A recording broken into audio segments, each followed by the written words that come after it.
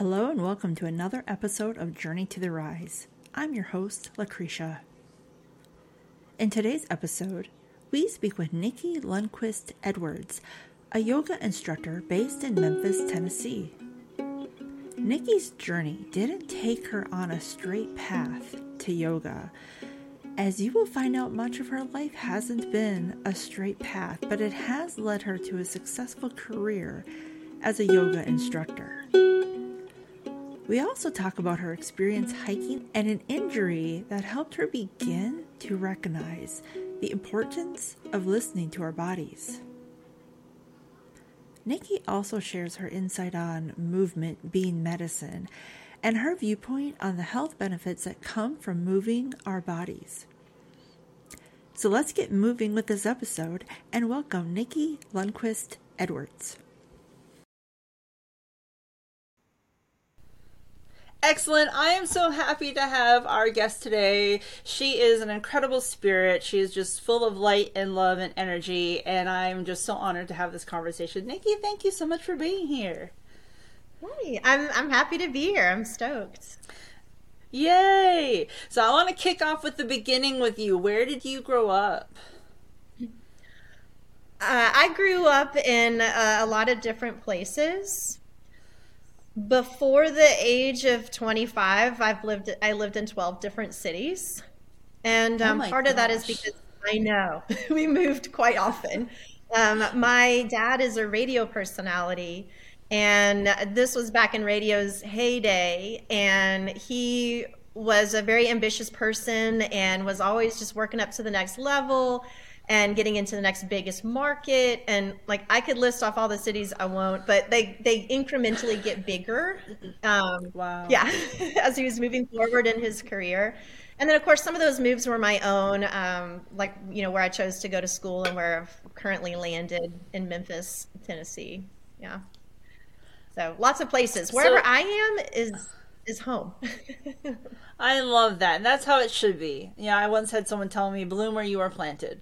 And I think that's the best advice that we can get. So as you're moving from city to city, that's a lot of adjusting for a kid. Like, what kind of kid were you growing up? I was a very artistic kid. And maybe that was such a good thing too, because we did move a lot. And when you're always the new kid, it can be challenging to make friendships. So I did spend maybe more time alone than perhaps other kids my age. I have a younger sister though, so I spent plenty of time with my family, and I did make some friends, of course. But art was something that was given to me, and it's something that's always been there for me. So there's that. I was maybe a little bit of a nerd. I love to read, and I still read. I've always got a book I'm reading. I like to think I was a funny kid. One of my ambitions actually was to be a stand-up comedian. I'm not even joking. That was like one of my dream jobs. I'm obviously not doing that. That's amazing. I love that. Yeah. So, like, cuckoo fact about me. I'm the oldest child. I have a younger sister, and I would say that I probably fall into the quintessential older sibling type role and all those characteristics that I think a lot of older siblings have, striving, achieving, having to figure things out for yourself because there's no one before you. Yeah. Right. I was a very curious kid too. Mm-hmm. That's awesome. So did you ever end up taking any kind of improv classes with your interest in being a comedian? No, I didn't, but I will say I was terrified to do this, but I forced myself to sign up for speech classes, like when I was in junior high. I mean, it scared the dickens out of me because I was kind of a reserved person, like when I was in school. But I was like, I'm going to do this because it does kind of freak me out. And I knew it would be good for me. So I did that for several years. And then when I went to high school, I actually ended up on the radio and television crew back then, which in a way is kind of like improv, I guess. Yeah, that's fantastic. So once you graduated, did you go off to college? I did. I went to the University of Missouri in Columbia. Okay. What made you want to choose that university? I I decided to try to put together my artistic talents in a way that I thought might be better in society. So I ultimately landed on advertising, like, which is a creative type of endeavor. I mean, looking back on it, I'm like, nah, I should have just stuck, done the thing. But you feel all these societal pressures of like, oh, you got to do this. So I was like, oh, okay. Well, it turns out that the University of Missouri, I don't know if it still is today, but it was the #1 journalism school in America at the time. And a lot of people told me to go check it out because advertising is through the journalism school. And so I went there and was accepted. Absolutely loved the campus, and all of the people there, they were so ridiculously friendly. Like I felt like at home there, actually. So that's what drove me to go there, was for that programming, and then just seeing the place and feeling like I belonged. Oh, I love that. That's fantastic. So once you graduated college, like, what did you do? Like, where did you end up living? Did you stay close to the university, or did you branch outward? I bounced around a little bit. I ended up in Washington, D.C. for some time, maybe a year or a little less than a year. I had a boyfriend, you see, and so he had moved there. He graduated a semester. And so I stayed there for a little while, and then I guess I had one of those like early 20s like crises, like what am I don't even know who I am and what am I doing. And at the same time my mom was needing some assistance, and so I ended up leaving there and moving in with her in San Antonio. Stayed there for a few months, and she got a job offer in Memphis, Tennessee. And since I hadn't quite found employment, I was like, well, maybe I could just tag along. So that's how I ended up here, and I've just been here ever since. Yes. Yeah. It's a nice community there. I think people overlook that. They just hear the statistics of Memphis and don't realize how incredibly friendly and welcoming the people in Memphis really are. Yeah, and it really is a place that's got some characteristic and soul to it, I think. It's kind of got a little gritty to it, but I think that's awesome. And yeah, I think the grit is what makes the people, though. When you really get down to brass tacks, that's what makes them so humble and nice, is that grit. So when you're in Memphis, a lot of people may not know this, but you ended up getting into belly dancing. Did you always have an interest in dance? No, I wouldn't say I always had an interest in dance, but I've always had an interest in artistic and creative expressions and like avenues for that. When I moved to Memphis, that was shortly thereafter is when I started going to belly dancing. I found a random flyer and I was like, well, that sounds fascinating. And I hadn't made any friends yet, and I was wanting to meet some new people. And I like to do things off the beaten path. If there's something that's just way too popular, I'm like, I don't know, could it possibly be that good? Maybe it is, I don't know. But then there was this belly dance thing. I'm like, wow, that's okay. What is this? And I wanted to move my body, meet some people, and do something kind of different. It just like ticked all the things. So I signed up. I went to my first class and had a great time. I kept going back. Yeah. That's awesome. And then eventually you went from belly dancing into yoga. Like, what was that transition? Like, how did you connect those two? Belly dance for me was one of the first times that I really began to reconnect my mind and body together, if that makes sense. Because I think a lot of times we get disconnected from who we are in our bodies, and doing these fascinating movements in belly dance just really started to awaken some stuff within me that I was like, well, this is okay, And I actually had a friend who talked me into going to a yoga class with her. So that was what actually drug me into it the first time. Was a friend of mine was like, come on, let's go. I'm like, okay, sure. I hadn't thought about it before, but I went back several times, and I started to realize that it was yoga in a way. Also, it offers that mind-body connection, and it really started to deepen that. And I was like, wow, and it works so nicely with the belly dance in that regard, but also in the fact that they really fed each other. That yoga gave me strength, it gave me peace, it gave me resolve. It allowed me to further explore my body and how it can move. belly dance gives you this sense of being curious because you're trying all these really interesting brand new things that you've never done before, and you're having to tie everything together in fascinating ways, and it gave me that sense of play and freedom. And so I would pull that oftentimes also into my yoga practice, like they would feed each other. Meaning, like when I'm at my yoga practice, not worrying or caring so much about what anybody else is doing in the room, just doing my thing, man. Let me just try some stuff out and see what lands or doesn't land. Like, what does this feel like? I don't know. Let me just find out. And so it was really cool that belly dance gave me, I think, some of that motivation to feel free to do that in that space. And then yoga feeding. Wow. Yeah. That is so cool. And how empowering for you to make that connection and just get that movement. I think once the people don't realize, like, you don't have to be super skinny to be a belly dancer, and you don't have to be super flexible to be in yoga. And when you do start moving your body, like, it becomes empowering. Yes, no, So definitely. at some point you decided to get more serious about your yoga practice. What was the turning point for you?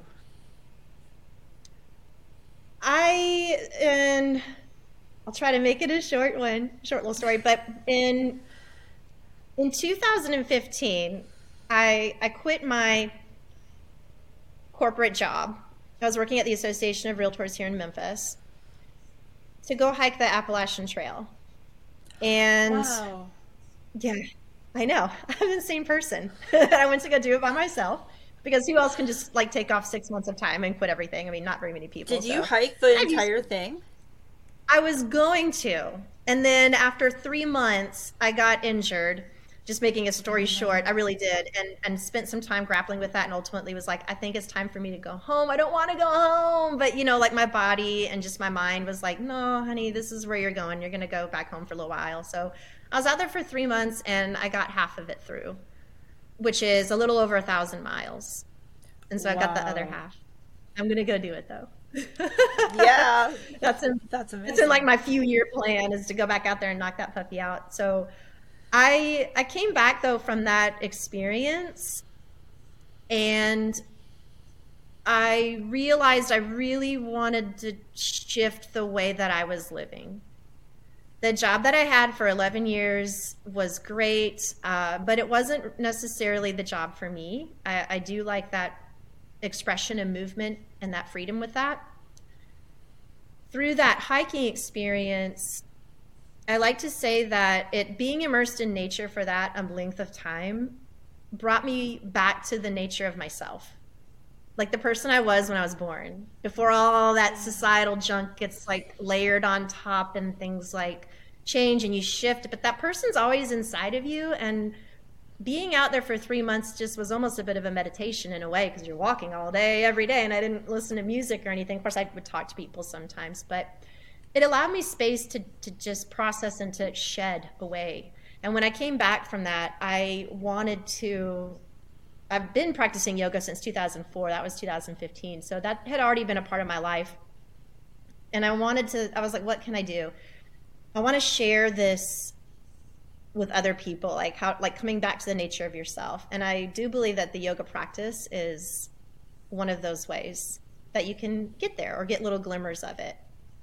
And so I went through my yoga teacher training and I was like, this is what I'm going to do.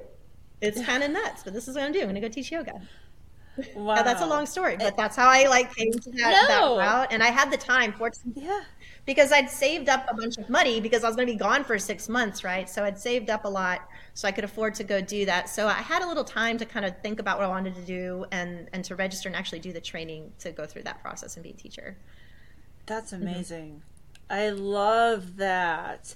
And I love that you're willing to listen to your body when you're on the trail instead of pushing yourself to a point where it could have been a lot worse. You respected yourself enough to say, no, I need to retreat. We'll get back to this later.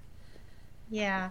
Well, I'm not going to lie. Maybe I resisted it a little bit before before I finally was like, okay, you're right.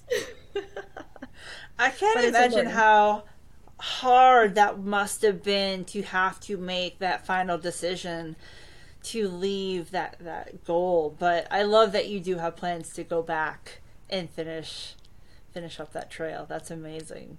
So you get into the yoga training practice. What is that process like to become a yoga instructor? For most people, they'll go through a 200-hour teacher training program. Wow. There's lots of them out there. They're all a little bit different. I like to consider it the undergraduate of yoga teachers or teacher training. After that, there is a 500-hour certificate that you can get if it's a 300-hour program to layer onto that. And I sort of call that like your master's program, like to become a teacher. But you don't, in all honesty, you don't have to go through any of those trainings to be a yoga teacher. If it's just something that's near and dear to you, you've been practicing, you can start teaching. However, most studios or places where you might want to be hired, or if you're going to get insurance and be covered and such, they like to see that you've gone through that 200-hour certification program before they bring you on board. But it's definitely a vigorous training. Mine was 3.5, 4 months or so. We met every other weekend, all day Saturday, all day Sunday. And it was awesome. It was another one of those life-changing experiences.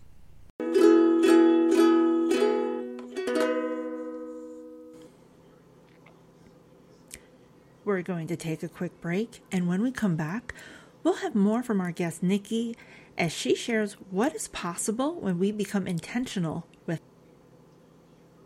The goal for any business is to grow and reach a new level. Get there faster by being an authority in your industry with a video docu-series. Using video, you can showcase you, your business, your staff, products and services, and your why. Building relationships is key, and a high-quality video can give existing and potential clients a way to get to know you. It also allows you to build a connection that results in increased sales. If you would like to know more about how you can enhance your business with video, contact girlbosscopywriter.com today. Welcome back to Journey to the Rise. We continue our conversation with Nicci, and she shares about how she has gotten comfortable being uncomfortable.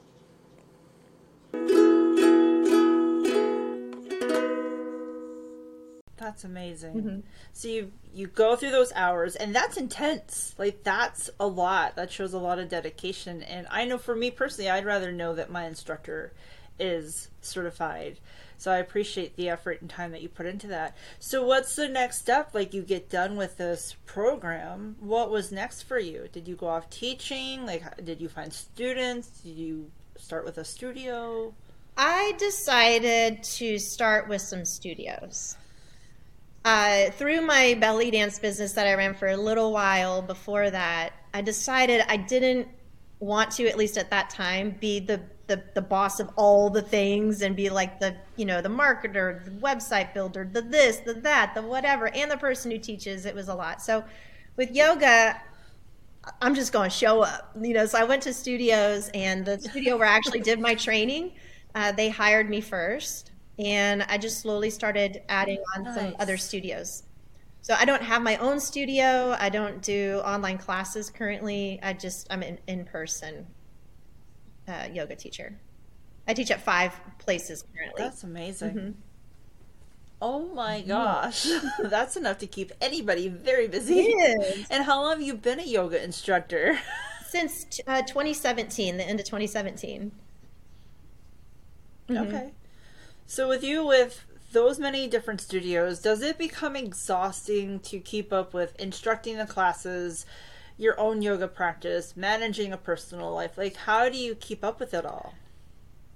It does sometimes get a little exhausting because I do spend a lot of my day being physically active. And if I'm not being physically active, I'm sitting in my car, like driving from one place to another. Or sometimes I have to kill time at a coffee shop. I'll sit there for an hour before I go teach again. And I also manage a lot of space. I manage space for people. There's a lot to teaching yoga. It's not necessarily just move your body. It's being there to facilitate an openness for people to show up with whatever it is that they might be feeling or whatever it is that they have going on. And so there's a level of empathy and vulnerability, I believe, like on the part of being a teacher, that you put out there so that you can really be with your people in the room. And I love doing that. It's a beautiful experience. It can also be draining though, because you've got your own stuff going on, your own energy and whatnot. To mitigate all of this, I'm a really big proponent of taking the time to take care of yourself. Every single morning, it doesn't matter what time I need to leave my house to be somewhere, I wake up and I give myself 2 full hours before I have to go to do my little rituals, to do my routines, to have my alone time. I go for a walk every single day. I don't care if it's raining, it's shining, it's cold, or it's hot. I'll go out there. And I hand you my coffee. It's like a very manual process, but it helps me feel very connected to being present. I also will, like if I notice I'm feeling just, like I might take some time to just sit and meditate for a little while. Maybe it's 5 minutes, maybe it's 10 minutes, maybe it's 20. I try to do that a few times a week at least. And to just pause and be mindful and observant to what I'm feeling in my body and recognizing when I do in fact need rest, which is a very worthy and valid thing to do. And I think a lot of us beat ourselves up over taking rest, but it's very much been an ally for me. Mm-hmm. And spending time outside. Yeah, I think not enough people. Mm-hmm. You can't beat spending time outside. I agree. I was actually just talking with a friend of mine, and he was expressing to me how he went to bed. And it was like a couple days. He finally had like 2 days off. He went to bed, slept for 12 hours, got up for 2 hours, slept for another 4 hours, got up for 4 hours, and then went and slept again. He's like, I don't know what's happening. And I said, you have deprived yourself of sleep off and on for like a year. Maybe your body just needs to rest. And so I love that you say that, because I think so often we do beat ourselves up like, oh, I can go without sleep, oh, I can push this off and not get sleep, and then that depletes us where we can't fully function. So I love that you speak about the importance of rest. For sure. So along with your yoga, don't you also design and make jewelry? I do. I haven't been as into it on my own the last couple of years. However, I do work with a local jewelry designer. Mm-hmm. Her name is Myrna Halpern, and she makes beautiful things. I'm wearing one of our little things today. I forgot. And so I go work with her once. Nice. I know, I'm her creative director. I do photography and I consult with like designs and jewelry lines and things that we're doing. It's so much fun. I love all my jobs. They're just like so joyful. And then on my own, I do try to carve out time every once in a while to do artistic things. I journal actually as well. It's not jewelry making, but just an outlet for me to, express. And I have a workshop where I've been doing some woodworking as well. Again, since I'm so busy with yoga, I'm not always in there, but I make art out of wood, and I've actually made jewelry out of wood too. So I've made jewelry pendants and things. Really? Yeah, and mixing them with gemstones and precious metals. It's all kind of, yeah. I've got a whole studio space upstairs. We've got a loft space, and I probably need to go through and clean it out. Honestly, I've accumulated so many shiny, pretty things. How did you get into creating jewelry? I love this so much. Back when I was living in Midtown Memphis, which is kind of like in the core of the city, I'd say. It's a little closer to downtown. It's between the suburbs and downtown. I had a home, and I realized that I was spending too much of my time coming home and watching TV. So I called the cable company. I was like, I'm out. I just unhooked everything. I was like, let's just try and experiment. What happens if I don't have television? Like I had 3 channels, like a PBS and like 2 ones. But what happened as a result of that, like I had time. Like you realize, wow, I really actually do have quite a bit of time to do things. And not make excuses. There's plenty of time. And so I started to get into jewelry. I don't know what motivated or prompted me to actually get on, but I just went to like Michael's or somewhere and bought some things and set up a little table and just started tinkering around because I had time. I wasn't spending my time watching television. And became my sanctuary, if you will. I would come home from work and be like, "Ooh, I'm gonna go up to my jewelry making studio and make some things." And I'd stay up until like 1 or 2 in the morning. I'm like, "Okay, I gotta go to bed." But that's how I, oddly enough, got into making jewelry. Other than I've just always been a creative person my whole life. I've tried all sorts of things. So, yeah, just landed on jewelry. I love it. What pieces is there certain pieces you enjoy making over others? At first, I really enjoyed making earrings. I think there's something really fun about just having something, these chandeliers, something dangling off of your ears. This is something so pretty about that. These days, I'm more into necklaces, and I think it's because as a yoga practitioner, it's hard to have things on your ears unless they're little studs, but it's easy to wear a short necklace. And so I've been doing some hand knotting lately. And yeah, more time if I'm making anything, it's probably going to be a necklace. One that can either be short or long and wrapped around to be made short. So I can wear it in yoga. Oh, very cool. Hmm. Are your pieces in boutiques or are they available online? Not currently. Not currently. There's actually a few places in town though that are on my list of to-dos to go by because I do have some inventory that I've had sitting around, and I really should do something with that and just to see if they, would make a good fit in their shops or their boutiques. And for a little while, I did actually have my artwork featured at a boutique shop that was in Midtown in my old neighborhood where I had lived and where I taught belly dance also in that same building. Oh, that's so cool. That's awesome. Yes, we need your jewelry out in the world, so please make that happen. Okay, I will try. So you had a post about, yes, please. We need it. We need it. We need your beautiful stuff so we can wear it. So you had a post about resistant training, and I think it speaks about how one becomes dedicated to the things that are important to you. I think it was something that I read that your trainer said to you, y'all, she just started resistance training 5 weeks ago, and she is not scared of anything. She will hike a mountain 4 hours away, drive back, get out of the car, and teach yoga class on time. And then it continued on about your drive, your commitment, and determination. Like, what was your motivation to get into resistant training? That's so funny. And that is true. I actually did go camp and climb a mountain. I was like, I got to get back to Memphis, and I got to teach yoga. I didn't shower, no nothing. Oh. I just changed. I'm like, I'm here. Let's do this. I That's I got amazing. into resistance training, weightlifting, and just lifting in general because one of my beliefs or mottos or mantras or whatever you want to call it is that your comfort zone will kill you.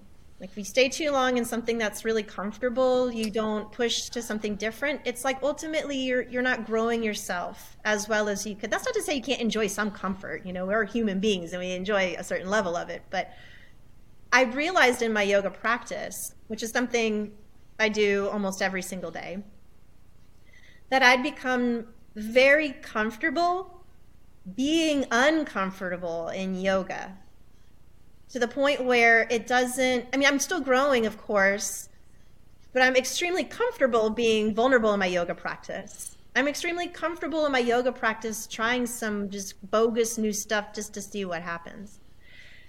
So in a way, like does that make sense? And I was ready for something to make me feel Yeah. truly, like actually, truly uncomfortable in a healthy way again. And I'd been a little curious about lifting weights and being on the fitness floor. And it also intimidated the heck out of me. I was like, I don't know what I'm doing. I don't know if I should go out there. I'm this tall, lanky thing. I'm like a noodle, a walking noodle. What am I going to do? I don't know what I'm going to do. So, but I was like, I know this will be good for me. And I do want to get stronger. I was like, there's a fascinating part to that. So anyway, I called up my friend Greg. He's a trainer. And I was like, hey, Greg, let's get together and do this. And we put together a plan. We met once a week for 3 months. And it was definitely uncomfortable, but I was showing up for it. Because why not? Nice. Yeah. That's amazing. And I love that. I do agree. I think a lot of people do get comfortable, and then to go do something that takes us out of our comfort zone becomes scary. But when you see people who do get too comfortable, yeah, I don't think that's necessarily always a good place to be. So I love that you challenge yourself like that and you recognized. That's really cool. I love that. It sounds like you have a really good trainer to work with as well. I do. He's pretty boss. He's pretty amazing. So you also had a post about giving to yourself with movement, and movement is important medicine. Could you kind of elaborate on what that means and how it helps people? Sure. I'm not a doctor, of course, right? I don't, I'm not a scientist. However, the way that we fuel our bodies through movement and even food and all the things that we consume, right? That's ways of taking care of ourselves. It's medicine for our bodies. Anytime you're going to move your body, you're moving around, you change your chemistry on the inside. It alters you. And I think that anyone who's gone for a run or went dancing or even just jumped up and down to jumping jacks for 10 minutes, I mean, you can tell it definitely changes your mindset a little bit. One thing that I've noticed in my life when it comes to that is sometimes we're not always satisfied with our mentality for whatever odd reason. We are maybe in a funk, or we are overjoyed to the point where we're just feeling a little anxious. And when we get to those moments where we're not thoroughly content with our mentality, if you change your physicality, you just move. You don't have to do anything amazing. You have a solo dance party in your kitchen or go to a yoga class. It shifts you. It changes you. It's like medicine for the mind, right? And of course, moving your body too does, of course, help to strengthen your joints, your ligaments, connective tissues, letting them to be more pliable so we can age better. And I suppose that's what I mean with movement being medicine.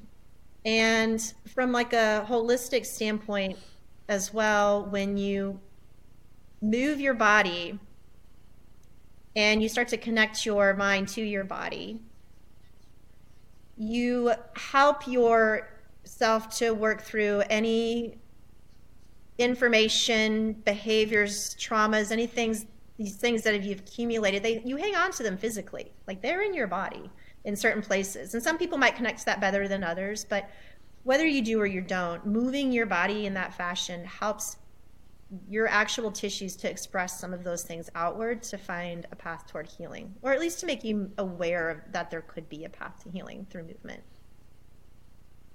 If that makes sense. I love that. It makes perfect sense. Absolutely. I wish we could put you like on billboards preaching that, because I think that's so important. Share the message of movement.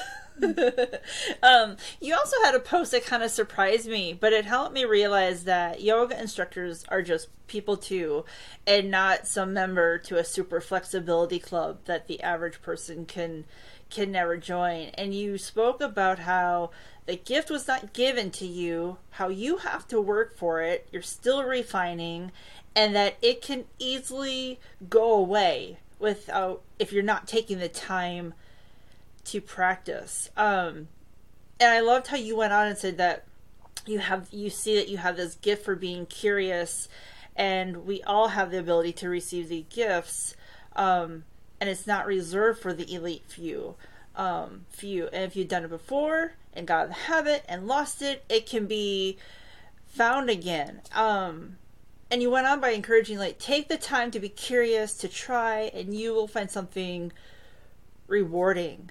I love that so much, because I think there's a mentality for some people that they see someone who's been practicing yoga as long as you have and think, I can't do that. But if they were to just try, maybe they couldn't be as flexible as you are, but they could find out how flexible they could be. Yeah, absolutely. It's accessible for every body, like human body. Yoga, the practice of yoga is. There's no way that you need to look. There's no way that you need to act. zen quality that you need to be before you step in the door. You don't need to be strong. You don't need to be flexible. All you got to do is be there. And you don't have to wear, you can wear your pajamas. Like, you know, you don't even have to go get the high end, the Lulus or whatever. It's like, just show up. You don't even have to bring a mat. Mostly we have a mat for you too, right? And I think that's hard because our media, the way that the social media portrays, particularly yoga, or I mean a lot of the fitness industry, that it's all these people look a certain way, and they all have their midriff showing. And there's nothing wrong with that if that's what people are doing. But there is an overabundance of seeing that visual out there, and it's not like that. You don't. This honestly, my student base is so diverse. It's beautiful. It is so beautiful. Like I look out in the room and we're just all so absolutely unique, and we're all there to do yoga. And we all might look different doing it. However, odds are we're all going to feel that same stretch in some way in our body. Right? And that's all that it is. It's just being there, it's showing up. Yeah. And you don't have to wait till you're a certain something, this or that. I like to say, I think for some reason, there's a stigma with yoga that you do need to be a certain whatever before you can go, whether it's flexible, touch your toes, or etc. But when you think about people who just start to go to work out and they start lifting weights, you never hear someone say, well, I can't lift weights because I can't lift heavy things yet, or I'm not strong enough. They just simply start. Yeah. You know what I mean? They just start picking up the weights. But for some reason with yoga, there's a different mindset to believe that you have to have something prior to being there. That was just birthed and given to people that were elite or something. And it's not at all. Not at all. Not at all. And is there adaptive ways, like if there's someone who really is not flexible, let's say they've had a desk job for 10, 15 years, or they haven't moved a whole lot. Is there adaptive ways when they come to your class that helps them through that stiffness to gain the flexibility? Of course. Yes, most definitely. There are so many different alternative postures you can take that will give you the same benefits, that have like similarities to each other, that you can find something to work with anything that any person has going on physically or mentally that day, to bring them to the similar results or whatever, like the general theme or whatever the movement might be. Yes, so many different alternative postures. I recently actually just worked with a woman. She had foot surgery. So she was operating on one foot.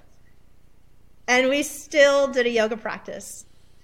We did the things. Yes, we changed stuff around so she could, obviously she couldn't stand on that one foot. She couldn't bend it very well, but we did an entire yoga practice, the successful practice. So, and I've done it with a cast on my arm. I'm not even joking.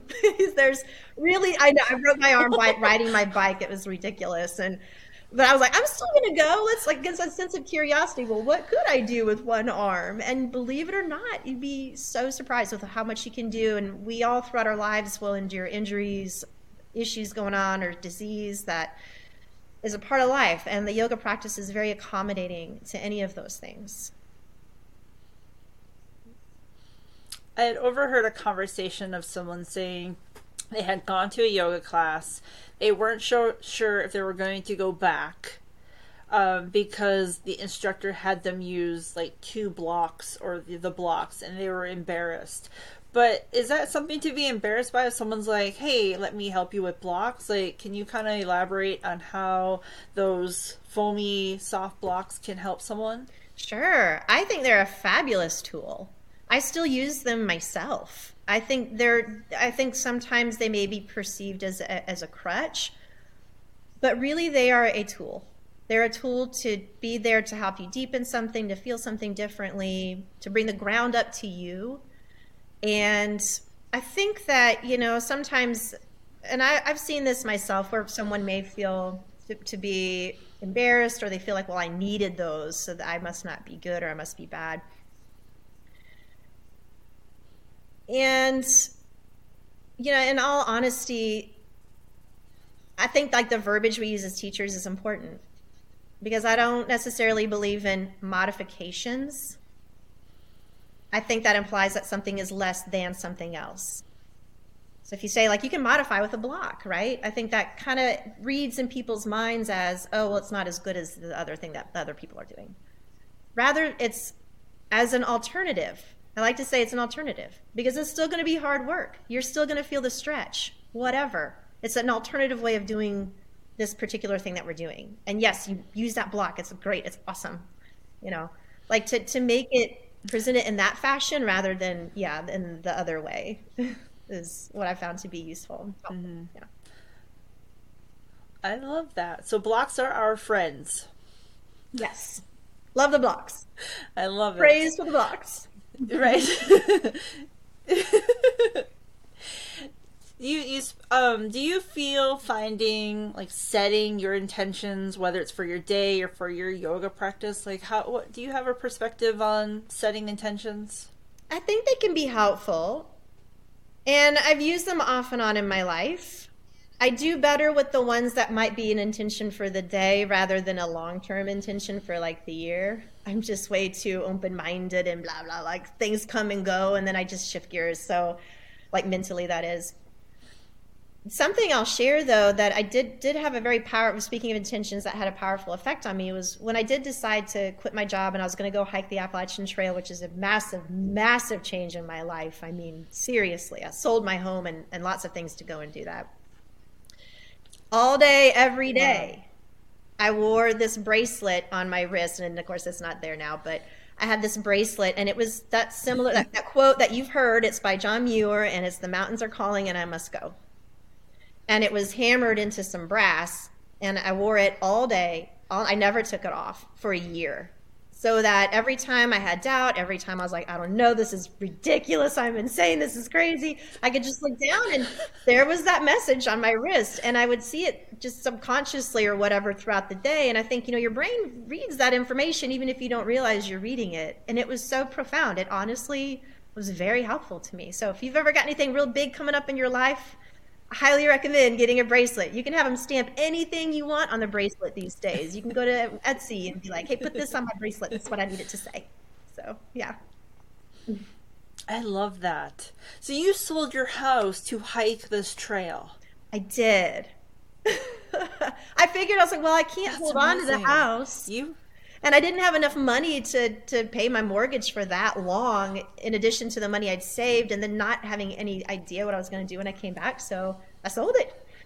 And I had gotten married recently as well. So in some ways, one of our houses had to go. And I was like, I guess it's mine. So I'm doing this crazy thing. But I do wish I'd hold on to it. No, like, when you look back, you're like, dang, the market has just like skyrocketed. Right. If only I just rented it.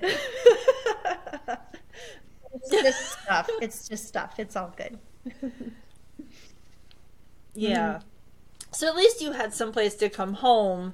It wasn't like you were coming back to nothing. You at least had a husband who said, yes, I will let my wife live with yes. I actually... How did he feel about you taking off? Well, I told him on our very first date, the first time we ever met each other, like officially to be like on a date, I told him then that this was something I wanted to do. So it wasn't a total surprise. Wow. And he actually proposed to me on the Appalachian Trail. So that was fun. Oh my gosh. Yeah, a little way there. And so he was extremely supportive. So much so. I mean, it was great. And thinking about that too, like sometimes we do these big scary things. And one of the things that got me through this, speaking of like, well, what's happening afterwards and job and life and living and all of this, if you can boil down the things that you're doing that are really monumental to the worst case scenario, and if it can be something you're okay with, go do the thing. And for me in this situation, I was like, okay, I'm going to leave. I'm going to go hike the AT. I'm selling my home, which, I worked hard for. I bought it myself, and like sold a lot of things. And I'm quitting a job. This is all so uncertain. I don't even know how long my money's going to really last. Like what if something happens? I was like, okay, well, my worst case scenario, even if all this stuff happens and it's all goes bad and goes downhill, is that I have people that love me. And I was like, that ain't so bad. Okay, I can do this. Because I felt like with that, even if I had flat broke nothing, I was like, I have people who love me. Not to mean I would like abuse them and like use them, but just to know that made me feel like I can definitely go do this thing. And I think that works in a lot of situations in our lives where we have something really monumental, big and scary. If you can boil it down to the worst case scenario and can it maybe be a good thing, then go do the thing. Oh, I love that. I love that perspective that you had people who loved you, so you knew anything was possible. Oh, that's amazing. I love that so much. So you had a post about how everything happens to you happens for you. And you had gone on saying, everything that happens to you happens for you. You're being pointed towards what is best. Thinking of this as I'm nursing another injury of the year, it would appear the pain is the universe's favorite way to grab my attention. I suppose that's the only way my stubborn ass intuition denying self will listen. So, first of all, how's the injury healing? How's that going along? Good. Like no pain in the moment. Just knocking some wood around here. I don't even know. It was such a strange year for me last year as far as like just getting hurt. I went to hike the Pinoti Trail, backpack it. It's 350 miles. And about halfway through, I fractured both of my heels. And yes, oh my it gosh, was pretty awful, but you know, I didn't understand the magnitude of the pain. I was like, wow, this really hurts. And I was in the middle of the woods, so I had no choice. I just walked. I mean, I could have honestly SOS, but I was like, nah, I'm going to keep doing this. And 2 days later, got into a town, took some time off. And anyway, we waited. I was like, nope, my feet are not getting any better. I don't know what's going on. So we ended up having to come back home. Or I did. I had a friend who was with me and got x-rays. And they're like, yeah, well, that's because your bones have been cracked, lady. I was like, oh, wow. That's that explains oh my the feeling I gosh. was having in my feet. So, that had occurred. And that was a struggle for me because, and the same thing when I was talking about the AT, and it did. I definitely grappled with the idea of leaving, even though my body was saying, like, hey, like, it's just time. And with this trip, too, last year in April, there was some mild resistance at the front end, like that stubbornness of thinking, well, maybe it's not, so bad, or maybe it'll go away. And but then you just start to settle in with, okay, well, this is it. This is acceptance. This is going on. And once you accept it, you're so much more open to choosing the path after that and which way you want to go. You can be upset about it, you can hate it, you can continue to resist it, or you can say, this was given to me for something to learn here. There's something that I need to pay attention to.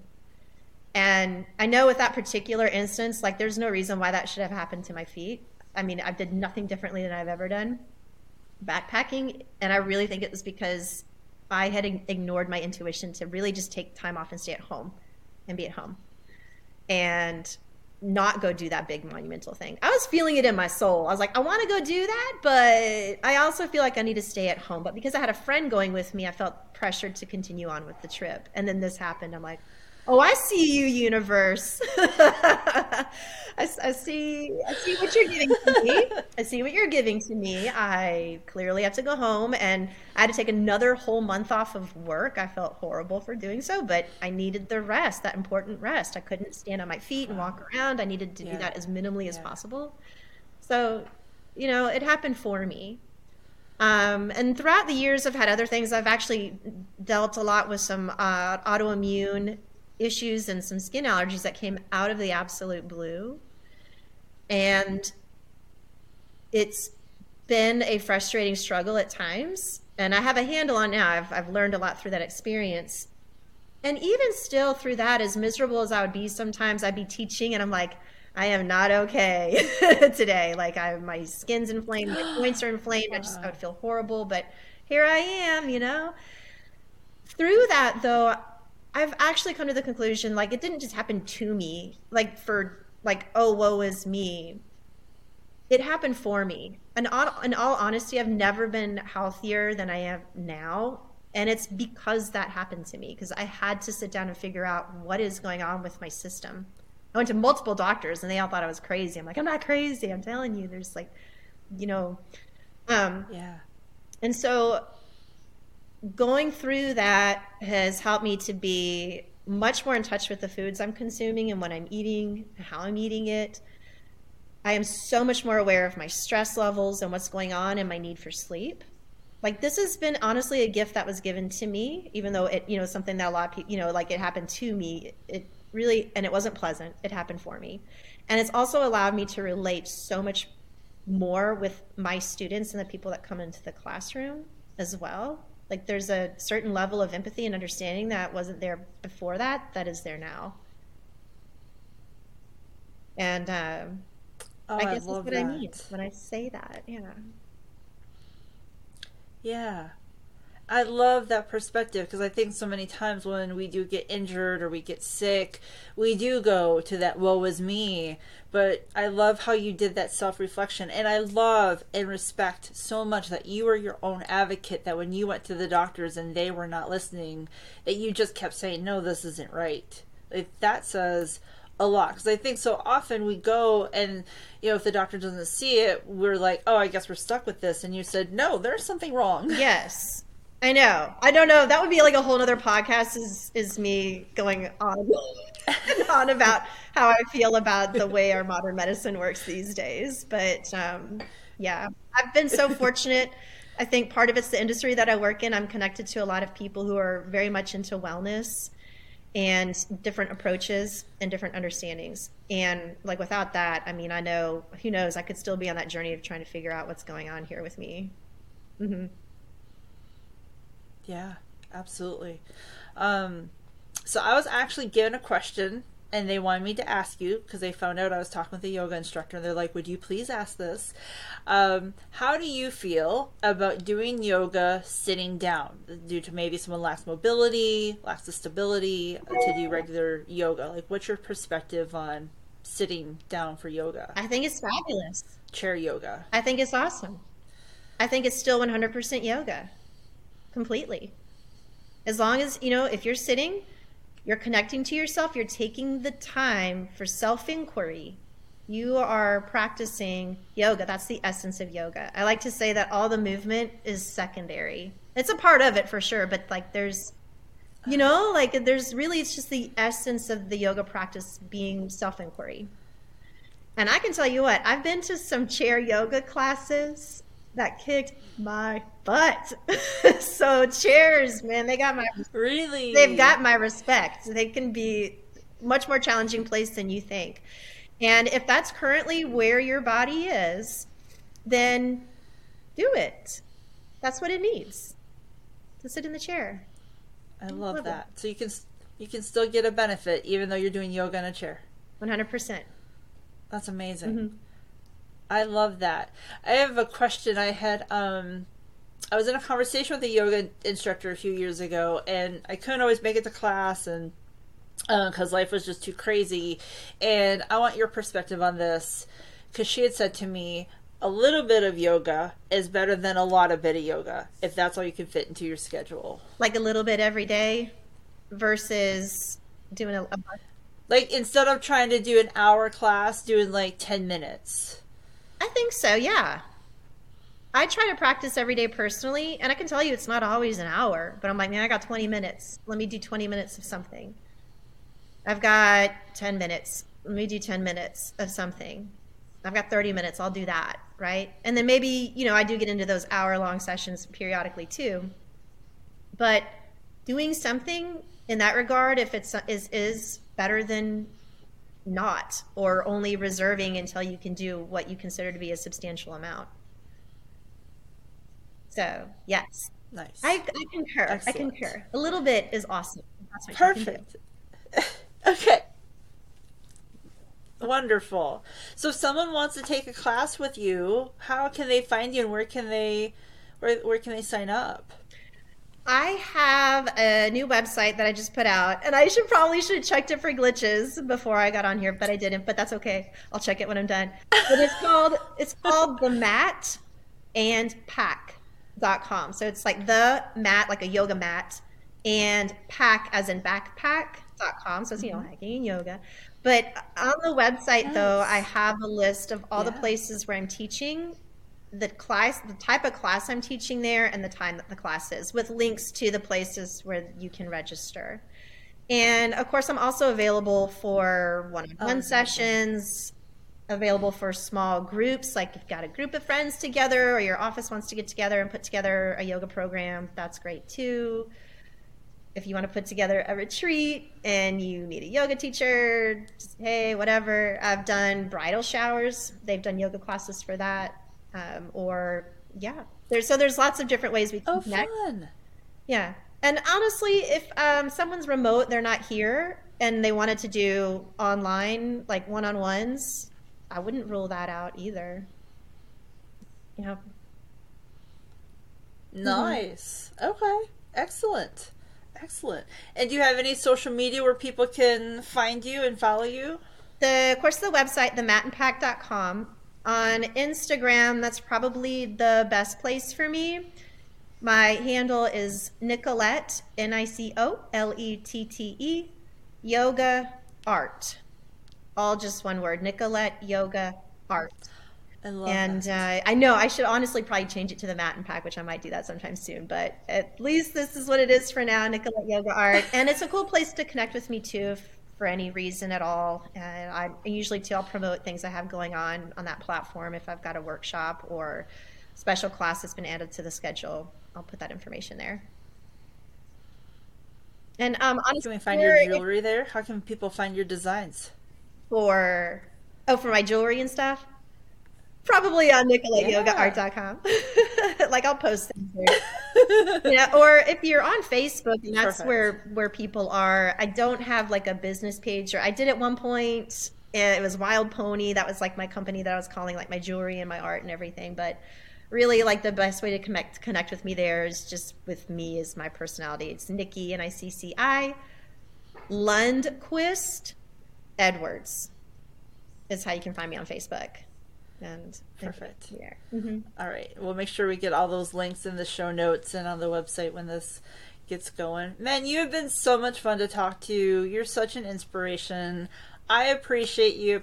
I can't wait to find out more about these retreats and online classes, and when you get back out on the Appalachian Trail, I want to hear all about that. Like, you got some cool things in the works for you, and I'm so excited. Oh, well, thank you so much. And thank you for having me on your show. This has been such a pleasure. Of course. And I've just loved taking this time to speak to you. Yeah. You are a light in and of yourself. So thank you so very much. Oh, thank you. Thank you. Of course. That's it with Nicci Lundquist Edwards. Next week, we will talk with the owner of Plant Savvy, Savannah Toll. They have, if they're not doing maintenance with me, they are set up for success, basically. That's amazing.